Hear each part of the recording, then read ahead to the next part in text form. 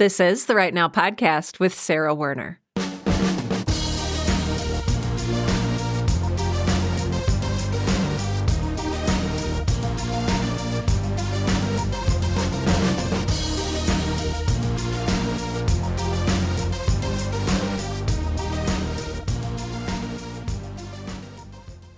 Hey friends, welcome to the show. I am so glad that you are here listening and hanging out with us. I am here with my very, very good friend, Kate Brauning, who I've just realized I've been pronouncing her name wrong for years and years. And so, it's the little things. It's the little things. I'm going to let you know a little bit about Kate, and then I'm going to let her talk a little bit about herself. Kate Brauning is a developmental editor at Dovetail Fiction, the YA branch of the powerhouse book packager Working Partners. Kate is also an author of young adult thrillers with a twist of the unusual, including How We Fall, the short story Godzilla Girls, and a brand new book that we are going to talk about very, very shortly. Kate also runs the Breakthrough Writers Boot Camp, which is a professional development program for career fiction authors. I'm going to make sure to include a link to Kate's program. I am a proud member of the Breakthrough Writers Boot Camp, so we'll make sure that you have an opportunity to check that out and see if it's the right fit for you. At the end of this episode, there will be links in the show notes as usual. As a child, Kate spent a lot of her time at the local library, wandering the shelves and discovering all sorts of stories about all kinds of people. An incurable love for seeing real life through the pages of a book drew her to writing fiction, and at 15, she decided she wanted someone to find her own books by searching through the shelves of a library. And Kate has been writing ever since. Hello and welcome, my friends, to the show. Hi, Sarah. I'm such a fan of your podcast and your coaching and just you as a person, so it's an honor to be here. Oh my gosh. This is going to be so much fun. I'm so excited to talk to you finally on this show. Thank you for those kind words. I would love to hear, is there anything else that I needed to add in your introduction that you'd like to share with us, either about yourself as a person, as a writer, as a creator in general? Anything else that we should know about you before we dive in? I think I was not really sure where I wanted my life to go when I was in college. I had an English literature degree and didn't necessarily, I didn't want to teach high school, but I think through just a winding career path, discovered that what I really love is story itself. And that led me to teaching and also to working on other people's books, working on my own books. So it's really just this incurable love of story, I think, that's shown up in just so many areas of my life that I kind of feel like my whole life revolves around story right now. I love that. I feel like all of our lives do, don't we? In a way. Fantastic. I also had that English degree, not sure what I wanted to do with it, and ended up writing and podcasting and doing marketing. And I think we end up doing all sorts of different things. How did you sort of make the transition into becoming a very, very successful writer, teacher, book editor? I know that when we first met, you were in a place that I really longed to be. You were living, as I saw it, the dream. I would love to hear, if you're comfortable sharing it, a little bit about how that journey has gone for you. Yeah, absolutely. I'd written ever since I was a child. My first book, I put stickers in because I didn't know how to spell the nouns and verbs. So I used my giant sticker pad as a spelling aid, really, but it was just a fun thing I kept for myself my whole childhood. I didn't know you could have a job doing it. And then I figured that out in college. But, a lot of the books that I read just weren't ones that I loved. It was actually my teaching adolescent lit course, which was an education class, that made me fall in love with books again, where I got to read Holes. I got to read Harry Potter. We got to look critically at The Velveteen Rabbit, which for me was just wild. Got to look at a lot of Jerry Spinelli's works and see the literary and developmental value of these things. And that was just so much more connective to me than a lot of the classics I was reading in, my British and modern lit courses. And that just really kickstarted that childhood desire I had for writing again. And I started writing fiction, not until after college, and started doing some research because I realized, this was a job. I did still love it. I could do it for me, but I could also do it for a job. And so I started looking into how that would look and discovered the publishing industry is so competitive. You can't just write a good book. You have to write a great book, and you have to have the connections, and you have to have the discipline, and you have to have money and resources, which, a lot of people do not have. And I did not have at the time either. So I decided if I was going to have this be a career, I needed to get to know the industry. So I sent out a bunch of applications, got a lot of rejections, and eventually ended up interning with a publishing house and then a literary agency and then another publishing house. And then I got an assistantship in editorial at a small publishing house and then moved to associate and then acquiring editing at a larger publishing house. So I really just was determined to work on the other side of the desk and figure out how the not only the sales side of the industry, the reader facing side worked, but also how books got to readers and who was getting them there and why were they picking this book over that book. And discovered along the way that editing is not only something I'm good at, but it's something I really enjoy. And that's kind of where the teacher in me shows up. I love that. I love that. And thank you for telling us about all of those steps. I think a lot of us think like, oh, it's, I work hard. I quit my day job. I look for publishing jobs maybe, and I land one and that's it forever. And it sounds like you really had to iterate and go through a lot of different steps and a lot of different positions and really kind of work your way up to get there. You talked a little bit about your editing experience using your teaching skills. Tell us a little bit about how this editing experience affected you as a writer, or maybe changed you as a writer, or developed you as a writer. Let us know all of the things. Yeah, absolutely. And I think that's such an interesting thing to talk about because they hold hands, but neither one of them can really do the job of the other. At the same time, I was editing USA Today best-selling books and the Kirkus Indie Book of the Month and, all these books getting critical acclaim. It was an entirely different journey from the ground up as a writer. So in some areas, I felt like an accomplished professional as an editor, but a baby author on the other side. And there were so many steps along the way involved in becoming an author as well that I think a lot of people don't necessarily know are involved. I had to query 2 separate books before I signed with my first agent. And we sold that book immediately, just about in 6 weeks, which is very fast submission time with my agent. But then went on to not sell the next 2 books. And I ended up having to part ways with that agent, which felt like starting all over. She was the perfect advocate for my early career in that first book. But, as my writing changed and I changed as a writer, I needed a new fit. And it took quite some time for me to write a 4th novel that, hadn't been out on submission and that was right for the current market and that showcased the skills I had built, and to sign with a brand new agent. And then, of course, we went out on submission with that book, and it too sold pretty quickly. So the waiting periods really were in the writing time and in the re-signing with an agent, finding the right fit, deciding where I wanted my career to go. So waiting shows up all over publishing, and these, steps, this, snowball of the writing career, proceeds at different paces, in all these different timelines. But I think really what helped me as an editor was seeing the author side of my career happening across the other side of the desk, knowing what my clients were going through when it came to signing with an agent, waiting for a publishing deal, helps me be more responsive as an editor. And then knowing as an author, all the decisions made at the sales desk, at the acquisitions desk, from the perspective of the publicist, help me shape the types of stories I would pick to write, or even just the angle on those stories I would take so that I could take a more informed approach as I concepted the story. And then also it just helps with the waiting, knowing what might be going on, not necessarily taking it as I'm not a good writer, that's why the book got rejected. It could simply be they had a competing title on their list, some things like that. So the business angle of it really helps me as an author to know those things that I learned as an editor as well. Oh my gosh, that's, and that's something that a lot of the people who listen to this show are maybe new writers or people who are looking to maybe start looking for an agent, or to, maybe even send out their first novel or even finish their first novel. And so to someone like that, what kind of advice would you give? Even just, I love what you said about being patient. And again, that's a perspective that a lot of new writers wouldn't have. What would you advise new writers? In what way would you advise them? That was a terribly worded question, but I hope you got the gist of it. Okay. Yeah, absolutely.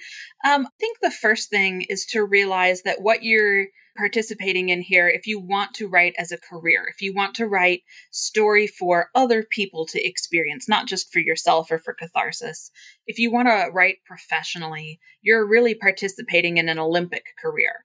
This will ask more of you than other careers. You have to be very disciplined. You have to be very passionate. And don't get frustrated or think that you can't make the cut if it's harder than you think it will be at the start, because you are participating in a very competitive field. It's not enough to just be, good. There's other things involved. The other thing I would say is to remember that if you did it once, you can do it again. If you wrote one book, you can write another book. If you wrote one chapter, you can write another chapter. If you wrote a great line, but this revision just doesn't support that line, rather than shaping your revision around the moment you want to keep, realize you can nail that moment or a similar moment again. So let that help you be brave and persistent and kind of revolutionary in your process as you write. And also, like me, if you signed with one agent and it wasn't the right fit, you can do it again. I love that advice. I love that advice. I think a lot of us writers and creators really struggle with a lot of fear and with a lot of scarcity. Like, I'm never going to have a good idea like this again. Like, a lot of us believe that, and you can't afford to. Like you were just saying, if you have one good idea, there are more good ideas where that came from. If you write one paragraph, there's more paragraphs in there. I love that. Thank you. Thank you for saying that. Is there anything like completely unexpected or that people outside of the industry might find unexpected about this whole process? I think one thing that might be unexpected is just how long it takes for the development of a book. For you to write the book, authors may take anywhere from a few months to several years. And then querying can take anywhere from a few weeks to a couple years. And then the acquisitions process can take months or years. And then usually you're looking at, depending on which arena you're publishing, a year to even 2.5 years from the time you get a contract offer to when the book hits shelves. So, just expect a long lens, which is good. If this is going to be your career, you have that time. And that will help you stay focused during all that waiting process on your next project. More like philosophically or encouragement focused, I think that would be unexpected is that I feel like a lot of writers, and I myself, when I first started out, thought I had to be like other authors that I read. I needed to be the next John Green or something like that. And really, the industry loves those authors who are out there already, but we don't need another John Green. We need your voice. And every author who has the passion and the creativity to write a book has something inside themselves that readers need. There are readers who are going to connect only to your voice or primarily or especially to your voice. So don't try to be the next, Judy Blume. Develop your voice, be yourself, because that's the one we need to see. That is tasty, good advice. And I absolutely love that so much. Gosh, Kate, thank you. I have so many more things to ask you. Did you ever have a point in your life where you were trying to juggle writing or editing with something else? And did you ever have to really try hard to prioritize your own work? Or what did that shuffle ever look like for you? I feel like I'm constantly going through that shuffle. It's an endless process. We've moved several times in the last couple years. We've gotten a new puppy. We've had family and life changes. We've been ill. We've had, tons of travel involved and promotions or changes at work. And unless you're one of the lucky few in career publishing where the books you write pay all of your bills and allow you to save for retirement and all the vacations you want and everything, most of us are working at least one other job. And so there's always that shuffle. I have really struggled to prioritize my writing. Sometimes it feels like the first thing to go or the easy thing to cut. And there has been times when that has been true and that has, needed to be the case. And I've had to set aside my writing for weeks or even months at a time. The difficult thing is to make sure you come back to it. Not everyone is privileged enough to have daily or weekly or even monthly writing time. That doesn't mean you're not a writer. If you write, you are a writer. That is the only qualification. And it is important to develop that consistency because otherwise books don't get written. They're long, long things. And so that discipline and commitment and consistency is important, but it's also important to realize you can't burn the candle at both ends for forever. So there is a shuffle and a balance that's right for each individual writer, and there's also seasons to it. The past year, I have not written as much as I wanted to, but I've written more than I thought I would, and I'm happy with that. Thank you for saying that. I know that so many of us who grew up dreaming of being writers or who recently developed the writing bug, wherever you land on that spectrum, we think that like, oh, if I can finish a book and sell it, then I'm set. But I love that you brought up this point that so many writers, most writers, in fact, don't write full time as their day job. So for you, in order to make that work, you also do editing and you also have the Breakthrough Writers Bootcamp. Can you tell us a little bit about like what is a writing boot camp and what does it even look like? Yeah, absolutely. So the Breakthrough Writers Bootcamp is an effort I'm really proud of. It's a professional development program for career fiction writers. You don't have to be at any particular stage to join. You just have to have the skills necessary to really engage with the content that we're going through in the program. So I started it because there really aren't that many programs out there for authors who have maybe been around the block in some way with their writing. They know what they're doing. They know what they want, but they can't go back to school for an MFA or don't want to. And a lot of MFAs do not specialize in modern market fiction the way career authors really want to dig in and learn. So there's just not that much out there that can teach you as a writer the ins and outs of how the industry functions, what to look for in an agent, not just at the blog post, 5 signs of a good or bad agent level, but at the, okay, so what do they need to be doing with a contract? What should I look out for? What does an option clause mean? And then at the craft level, not just what's publishable quality, but what's the missing ingredient that is going to make this book a breakout book? And how do we cultivate that in a way that's true to your voice? So the content I work through in the program is both craft centered and business centered. And we go through some of those things that don't necessarily get taught to writers because publishing is such an insider industry. And so much of that knowledge stays on the other side of the desk from authors. Yeah. And I've been a member of the Breakthrough Writers Bootcamp. I don't know why that's hard for me to say right now. I don't know if I'm like post-lunch sleepy or if it's the sun or the heat or whatever, but I'm just like, we'll just go with it, whatever my pronunciation ends up being. And it's been so wonderful. What do you think is the biggest takeaway for most of the people who invest in the bootcamp? I think access is a big takeaway. Getting to hear professionals, I've had guest speakers, everything, from screenwriters to agents to editors and publicists come in and talk about the things people don't know about their jobs, or have those people take a look at materials and give their insights on what might be missing or what to follow through on and double down on what they're doing well with, as well as my own, industry experience and editorial. Which is considerable. Well, thank you. That's really good to hear. So I think access to those resources and that knowledge is a big thing. I think the other thing really is the focus often gets missed when we're writing on the reader, the focus on the reader. Ooh, tell me more. Yeah, tell me. Sorry, I interrupted you, but tell us more about that. Yeah. So I think one of the ingredients of a book that can land a contract, or if you're working in indie publishing, really can resonate with readers enough to do, what you want it to as an indie author, is a focus on the reader's emotional experience. So often as writers, we're focused on our emotional experience of writing or the character's emotional experience. And those are important lenses to view the story through, what it means to us, what it means to the character, the loss or grief or betrayal or friendship that we are forming with that character.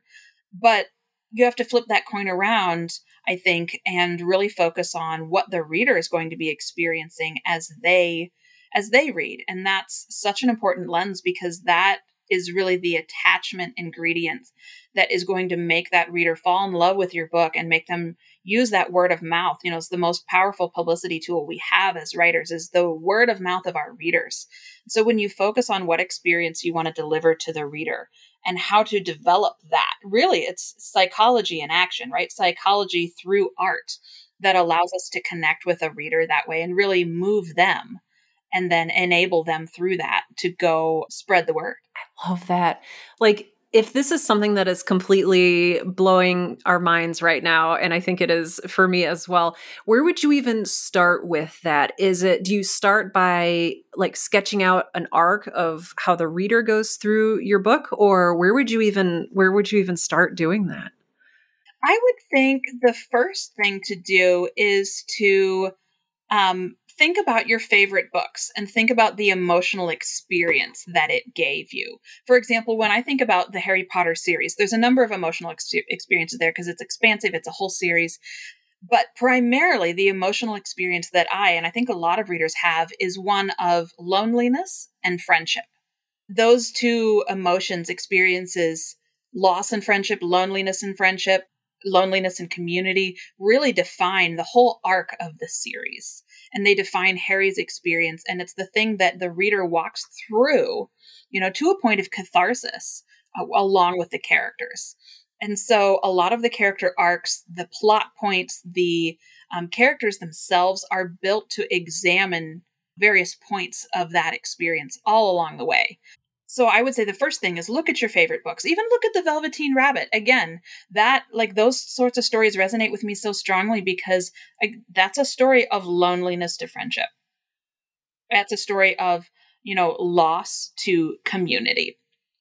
And I think it says a lot about the reader you're trying to reach, if those are the primary experiences that they're attaching to. So it's a good thing to know what type of reader you're wanting to reach with these experiences. So think about your favorite books and what emotional experiences they provided you. And then go read The Emotional Craft of Fiction by Donald Moss. Oh, I own that. You've read it? Well, I own it. It's one of those You books own it? that I own, and it's on my shelf, Oh, and I haven't read that's it. wonderful. Please read Okay. it. It breaks down this concept to really nuanced degree, and it's so approachable and so fun to read. And it's really, honestly, is that missing ingredient in so many writers, who really, they're wonderful writers, but something's not quite landing. To me, it's the difference between the response, I liked it and I loved it. And I was going to ask you, I was going to circle back earlier in our conversation. You had talked about the difference between writing a good book and a great book. And is that one of the large distinguishers you see there? I think really it is. It's the emotional connectiveness with the reader. It's the ability of the book to take on a life of its own in their own mind and heart, really. And that's that connectiveness at work there.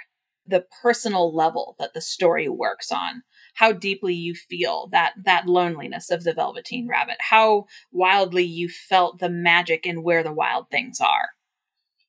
I love that. And that's really, I think, the thing that can make a book a classic and be bigger than its genre, bigger than the one story, and become personal to the reader. The other thing, I think, really is the concept of a hook.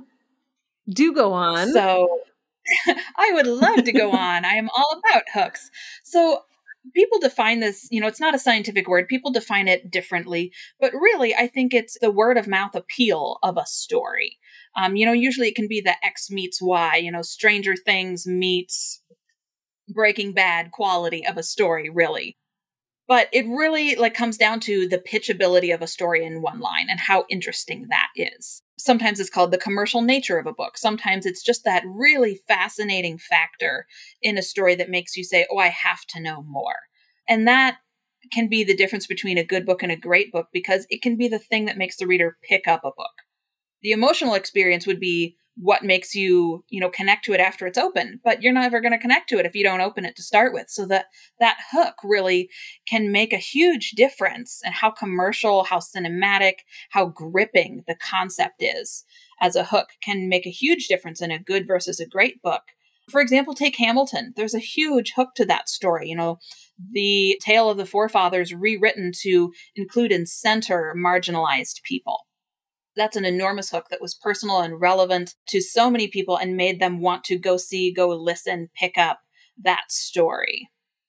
So, oh my gosh, this is fantastic. And also, I'm remembering this is one of the very first things that I learned in the Breakthrough Writers Bootcamp was your amazing talk on building a hook. So when we're talking about hooks, they're so crucial, they're so critical. Do you write them before you get the idea for a story? Do you write them while you're writing your novel? If I've already maybe written a novel, is it too late to write a hook? Tell us a little bit about how the hook works in the not only book writing process, but storytelling process. Yeah, absolutely. Hooks can function on a couple different levels. You can have hooks all through the story. For example, cozy mysteries often rely on fresh baked goods as a hook, right? Cupcakes, pies, pastries, tea in the afternoon. That's a hook. It's very comforting. It's very sensory.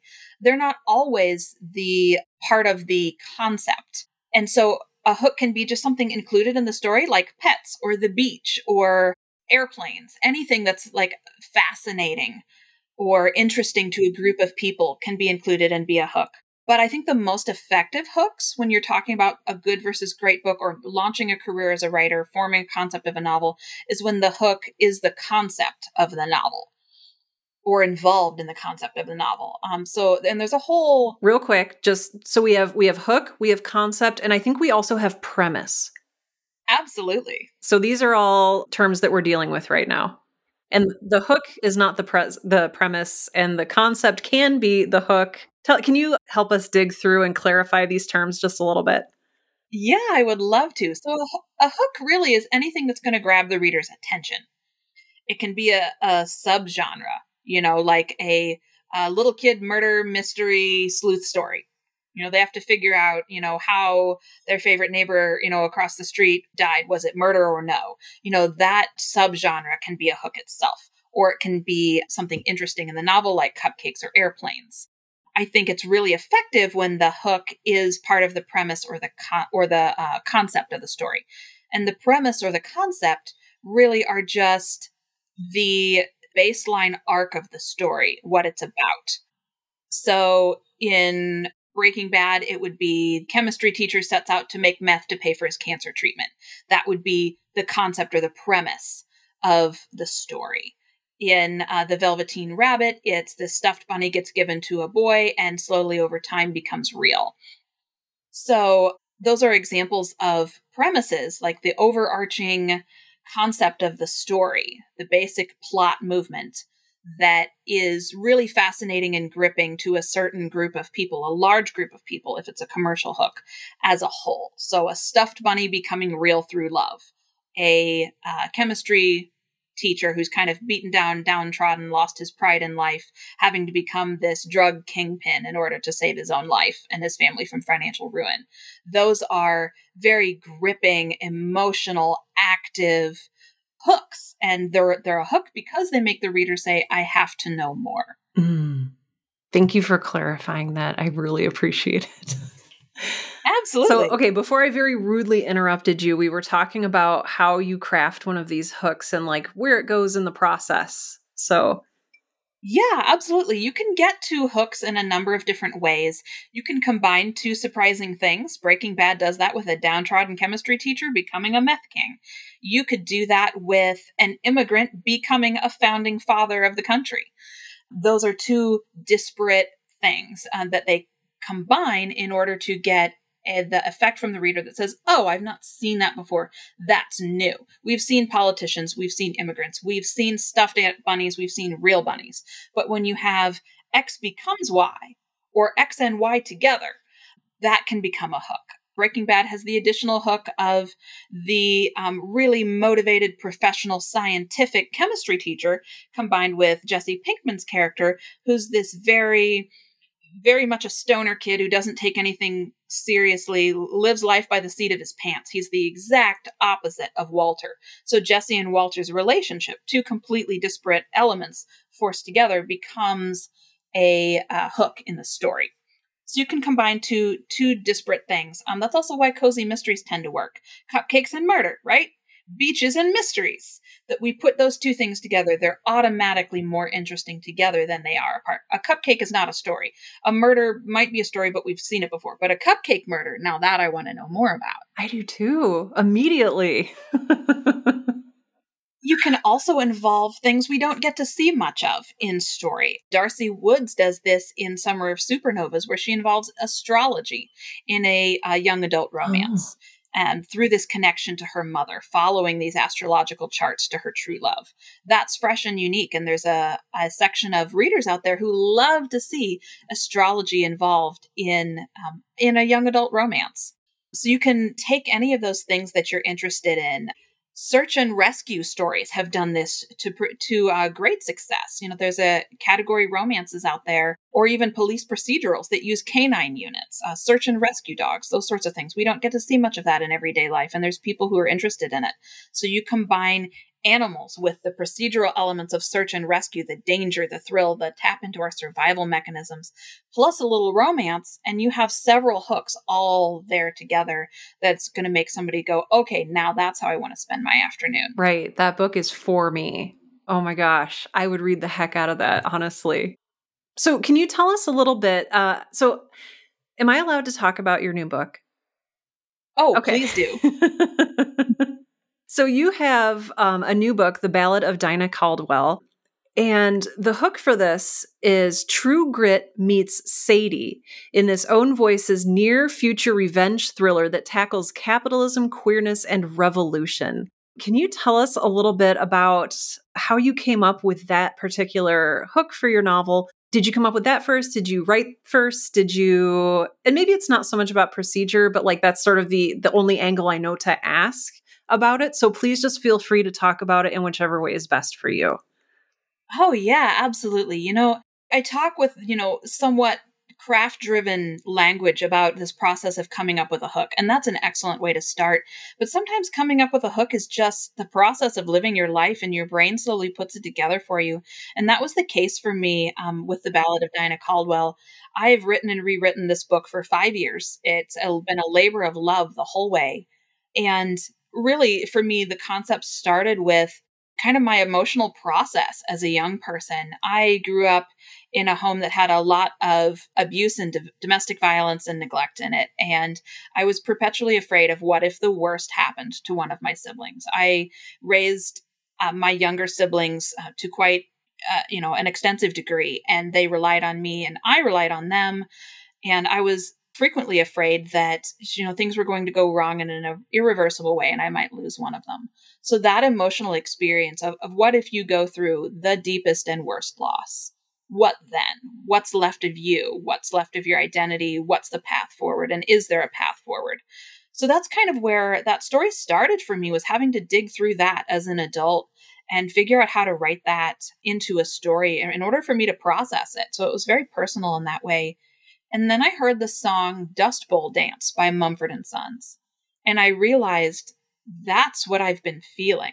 If you haven't heard that song, go listen to it. It's wonderful folk music. It's great banjo. It's good stomp. It's a real revenge tale. I love how it taps into kind of the folk roots of these revenge tales. It feels very True Grit in that way. And in this, I lost a family member and now here I go hell bent on revenge. And I would listen to that and I thought, this is what I've been feeling. But how would I write that story? And I thought, well, I would gender flip it and make it a young woman. And I would set it in the future, because a lot of what I want to talk about as a person, recovering from these family dynamics and finding my own way forward, and even as a queer person, is where do we go in the future? And so I set it in the future. And I made it queer, and I set it in the Ozarks, which is a place of really fun family memories for me. And I had to think about revenge and whether or not that brings healing, whether or not that brings catharsis. And if so, how? And if not, then what? What is that path forward? And so I took a hard look at vigilante justice that a lot of these old Westerns have, and the way that they've cut marginalized people out of kind of this national story we have of these Western vigilante justice, heroes, these revenge tales like True Grit, and think, what do I want to say? Both to my younger self that wanted this revenge and to readers who might be feeling this way too, and come up with some sort of process through all that to say, you know what? Maybe it's not revenge. Maybe it's revolution. Maybe it's not vigilante justice. Maybe it's communal justice. And try and write a story that felt real and true and emotional to me through that revenge to out the other side to something a little bit better and brighter. I love that so much. Oh gosh, I have so many questions now too. I want to ask a very not smart question. And Oh, please do. okay, so you're wrestling with this story that's essentially or at least partially your own story. How did you put enough distance between yourself and the subject, but also stay close enough in order for it to remain emotionally resonant for you? That's an excellent question. And it's one I think I've spent years unraveling, and I'm still unraveling. First, it takes messy drafts. That's part of the reason I spent 5 years working on this book. It went through 3 complete from page 1 revisions. And those revisions, those rewrites really were not a waste. I had to write a messy first draft that was way too close to home and way too autobiographical for me to see how I needed to remove it from myself. And I had to think a lot about the reader's emotional experience. You can't put 25 years of life into a novel, or if you can, it's a very different kind of novel than I was attempting to write. So you have to pick your focus. And I think the thing that helped me focus was, what did I want the reader to experience?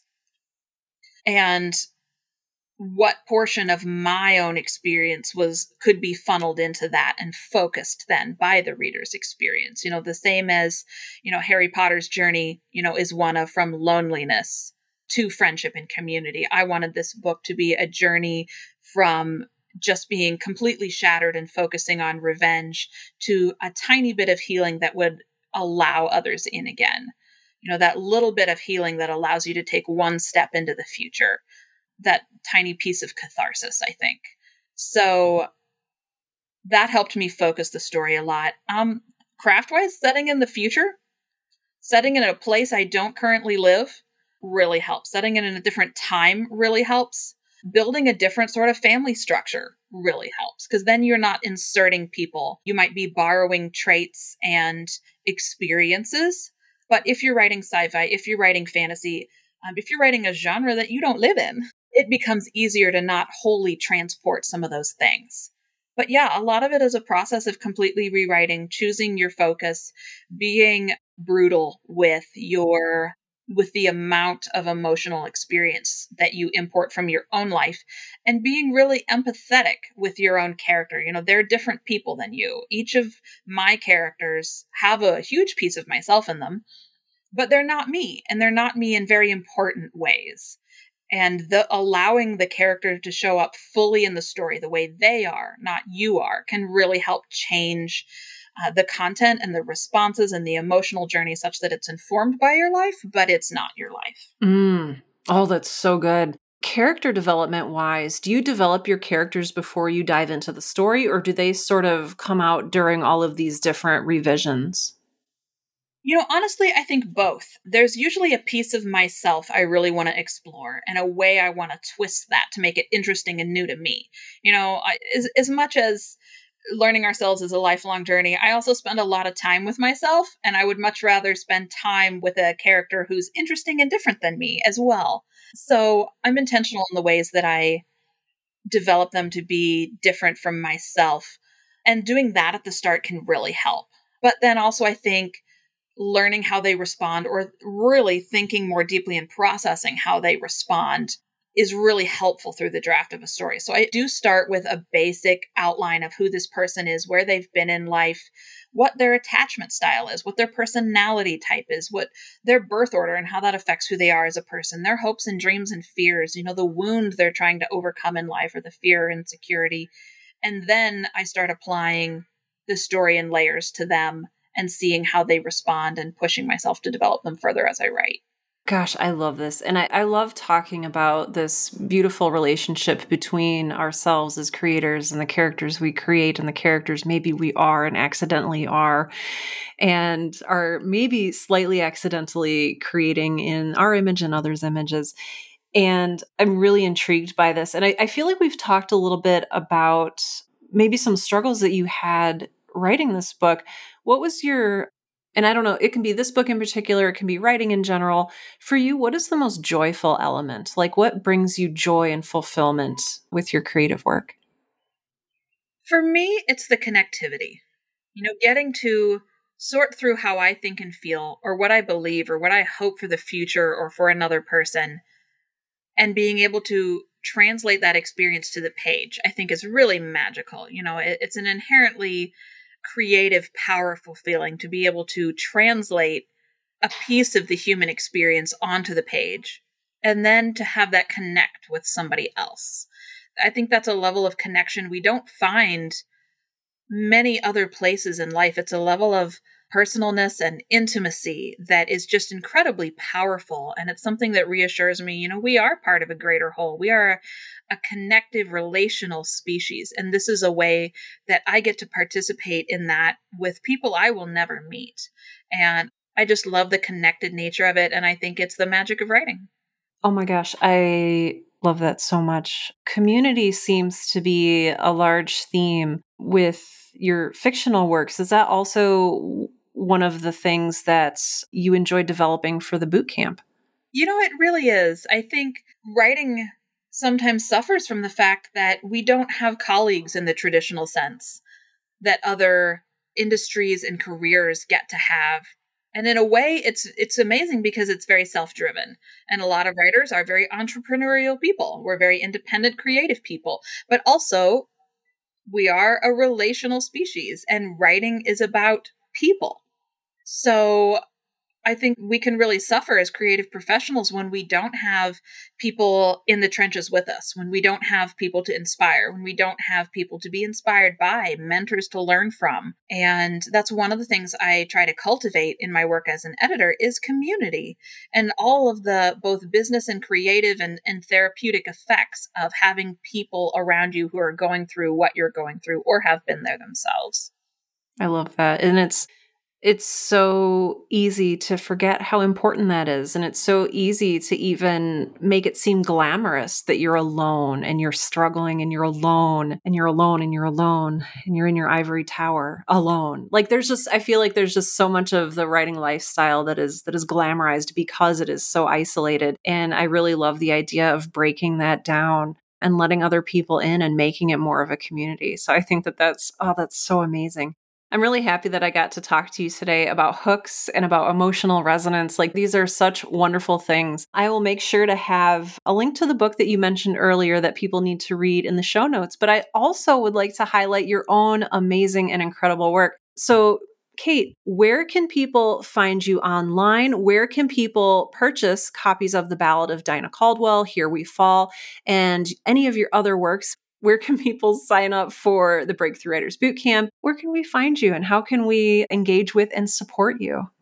Well, that is such a lovely question. I would love to engage with all of you. My website is katebrauning.com, and you'll find links to my books there, as well as to the bootcamp. I'm on Twitter at @KateBrauning, and The Ballad of Dinah Caldwell will be available from Amazon, Barnes & Noble, Target, Walmart, and your favorite local indies on November 2. It's also on Goodreads, so you can sign up there as well. Yay! I love it. I am so excited. You just do so much amazing work. Again, everyone, please visit katebrauning.com. That's katebrauning.com, or follow Kate on Twitter. Following Kate on Twitter is probably one of the best things that you're going to do today. Seriously.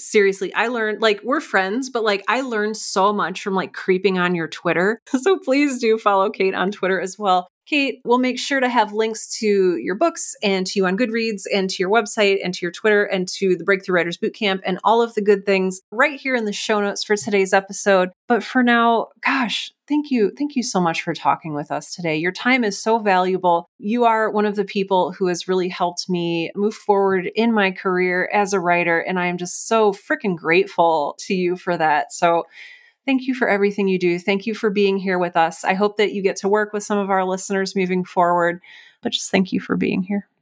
Well, thank you so much, Sarah. That's so sweet of you to say. It's just been an honor and a delight to chat with you and your listeners.